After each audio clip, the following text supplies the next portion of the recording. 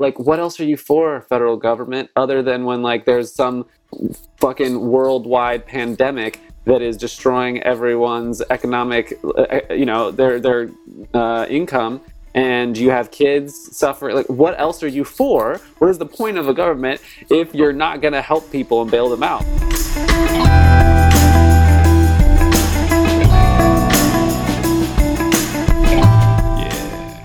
What up, world? Welcome back to another episode of the AmeriPodcast, episode 141. It's palindrome.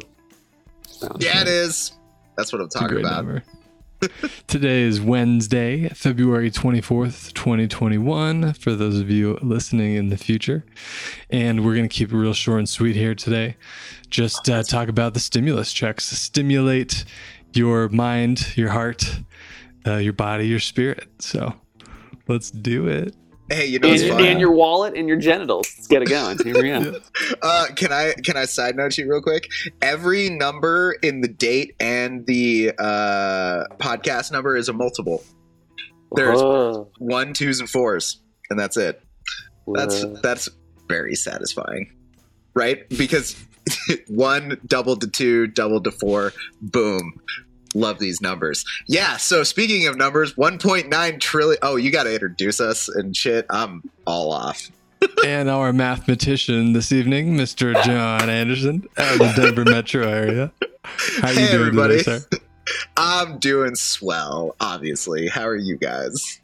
Good. You look good. Hey, thanks. You look great. You look great, actually. You look really good. Hey, you do too. Thank you. And our West Coast correspondent, Mr. Tyler Grillo. How are you this evening, sir? Why, hello. Yeah, I'm doing pretty well. Glad that we've actually, mixed feelings. We've had like this little mini heat wave. It was like 75 yesterday, and it was in the low 70s again today, which is fun for nice, but also worried that means that the rains are not going to come back, which we desperately need. We're way under. We're already in a drought. So, anyways, I think we are too. I don't think the snowpack looks very good, although we are supposed to get snow tonight, and we need the moisture, which I think is the most Colorado phrase ever. Yeah. But it's okay because we need the moisture. Sucks for the people who do not like the word moisture. But let's get into it, huh? Because I know we don't have a whole lot of time this evening. That sounds good, Blake Mannion, our host. Oh, yeah. And I'm your host, Blake Mannion. AKA the tables Balake. have turned. What kind of wine you drinking tonight, Blake? This is a Cabernet Sauvignon by what is it? Put me on the spot here. No, it's okay. I just need to know that you're going by Balake Cabernet tonight. That's all I need. I like that one better, I think. And yeah, I'm your host, Mr. Balake Cabernet this evening. Yeah. So let's get into it. We're going to just give you a little update here. I don't know much about what's going on. I do know that there's a vote going into play this week on if they can come to an agreement on some things. But I think, Anderson, you probably know a little bit more than me. You want to take it away? The House Democrats expect to pass the Biden relief bill, $1.9 trillion on Friday. Then it's going to go to this. Yeah, right. And that's probably small. And like the one thing is, some people will disagree with me about this, but they're wrong. Duh. Don't even tell me what it is. I know they're wrong already. Sorry, continue. Of course. There's way more RIP because I'm an economist. You're about to hear it. There's way more risk in going too little on this than too much. Like, let's just go on this. So the House is going to pass 1.9 trillion. We'll see what the Senate does with it. We're going to get some amount of that, but we'll see how big it is. Also, we'll see if the minimum wage is going to be included, because because we have a really fun system. You basically can't pass a bill without 60 votes in the House or in the Senate, because the Republicans will filibuster it. And so you need to overcome a filibuster with 60 votes. However, if it's only about budgets, you can actually, turns out, pass it with 50 because everything is fun in America.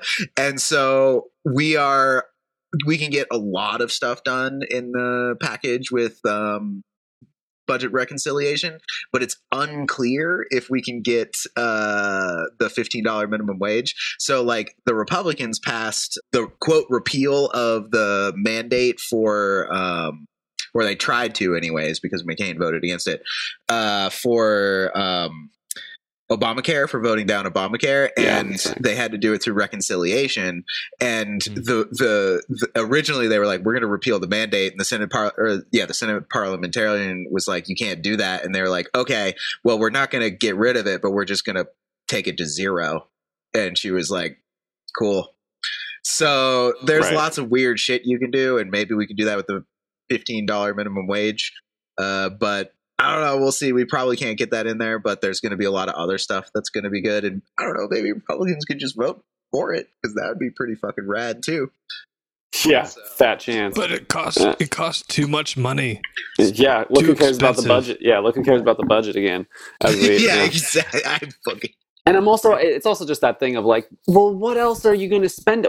What else is this money for? And like, I get like, for sure, like you can totally debate all of the like earmarks and all of the things on it. Like totally, like I get it. But like the core of the bill, and you know, sometimes what the bill is called and is not actually like where most of the money is going. But it's like, in this case, it is my understanding.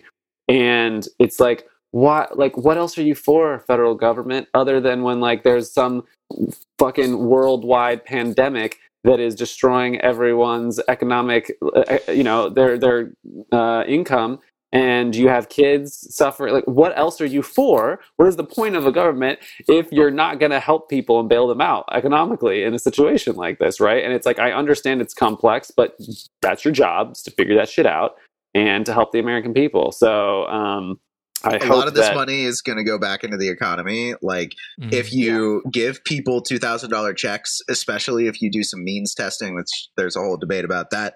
But if you do some means testing to get some Republicans on board, it's like, okay, if it's, people making less than $75,000 a year, how many of those people will actually need to spend that money right now? It's not going to go down to, savings. It's going to be like, we're going to put this right back into the economy, which is going to stimulate getting more jobs. It's going to dig us out of the economic recession that we have right now. And if we don't go big enough, like one of the reasons we think we might have had a really slow gain out of 2008 is that TARP didn't go big enough. In 2008, we should have put more money into it. We didn't. So we need to, if we overshoot, we overshoot, but we better make sure that we don't undershoot this. Yeah. And it's I mean, like, I know this is not apples to apples in any way at all, but I'm going to do it. I'm going to make the comparison. Anything is we all know that trickle down economics does not work. If you're listening to this podcast and you don't know that, go look up all the studies about it. There's one that came out recently, like a big study that was basically just like, it definitely doesn't work. But we all can know that rich people just amass wealth and just like, buy yachts from each other or whatever they do. But it's like, if you believe in that, it's like, well, who else is richer than, lots of people are richer than the American government, but the federal government has a lot of money. So why don't we just trickle down that money to the people and see what happens to the economy? Because conceivably that is what you believe. So let's go ahead and try that at a large scale and see what happens. I actually don't believe it's apples to apples, but if it gets you to give me my $1,200, give me my money. And maybe we just keep that coming. Like maybe we just go ahead and fold that into a UBI. Be like, hey, that's right. Mitt Romney's talking about that. For families with kids, he's talking about a UBI. Yeah. He's not calling it that. Well, I think it's a child tax credit, I believe. Yeah. Was that the like monthly stimulus they're talking about creating? I don't think it's exactly that. I think it's a thing that like exists currently, but they're going to expand it to $3,000. So like if you have a kid, you get some taxes off, and this will extend it more. Okay, I think is my understanding. Yeah, I don't know it so well, but yeah, I mean, I think this is the time to figure out all of these things. And otherwise it's fine because we're all just going to organize and squeeze GameStop, diamond hands to the moon, and redistribute the wealth ourselves, you assholes. Oh man. Speaking of which, I do hope if you're listening to this podcast and you heard that episode that you sold it when I said sell, because that thing tanked. Holy crap. No, Blake, you don't sell. You diamond hands to the moon, because the whole point is that we keep control of the stock. Don't you understand? The point is that you do not sell. Now, the whole point is that actually you don't sell. I mean, like, obviously some people are always going to sell, but we need enough people to not sell, because it went down. But Blake, have you looked at it recently? No. Back up to $100 a share, baby, today. Back up to $100 a share. It's coming back. Coming back. Yeah. There's theory that it could go up over $100,000 a share if enough people hold for long enough. I saw some like insane numbers like that. Yeah. It's very possible. And that's how those stocks work once enough like volume and interest is developed, especially now that people know it's kind of like it's going to go up and down. People are going to trade it more frequently. So it could get pushed up to something crazy like that, but be careful. It's almost like money is made up. Almost like it's made up. I know. Listen, I'm like new to all this shit, and I don't know enough about it. But I'm like, if you have enough resources where you have a few $100s around that you are willing to try and experiment to redistribute wealth and take it away from the hedge fund managers, buy some GameStop stock. So on that note, I will go through some suggestions of things you can do with your stimulus money if you don't really need it. That's great. Yes. Yeah. I mean, you can obviously donate it to a good cause. Or buy GameStop stock. Same thing. Same thing. Yeah, actually, I think there was a story of somebody I heard in the news who I think they made a lot of money, like $100,000 or something. And I think they gave half that to charity. Nice. So you could do that. You could pay down some of your debts. That's always an option. Mm-hmm. It doesn't sound very exciting, but your debt collector will be excited about it. You could shrink your insurance bills. I'm reading this off Yahoo Finance. I can't take credit for this. Refinance your mortgage if you've got one. That's right. And that's all I got. Not very great. So I would say go to a grocery store and buy groceries, and then if you can, tip people. Buy from local restaurants. That's a great thing to do. Like, pick your favorite restaurant that you love going, that you want to make sure sticks around through this, and order food, and then fucking tip your driver. Like, it's gonna mean a lot more to them probably than it'll mean to you if you don't really need your stimulus check. So think about good ways to use that. Yeah, continue to redistribute that wealth. That's what we're doing. Yeah. Think of new and interesting ways that you can take that stimulus money and re-stimulate it in your community. On that note, should we wrap it up, gentlemen? I think I'm stimulated enough, y'all. Godspeed.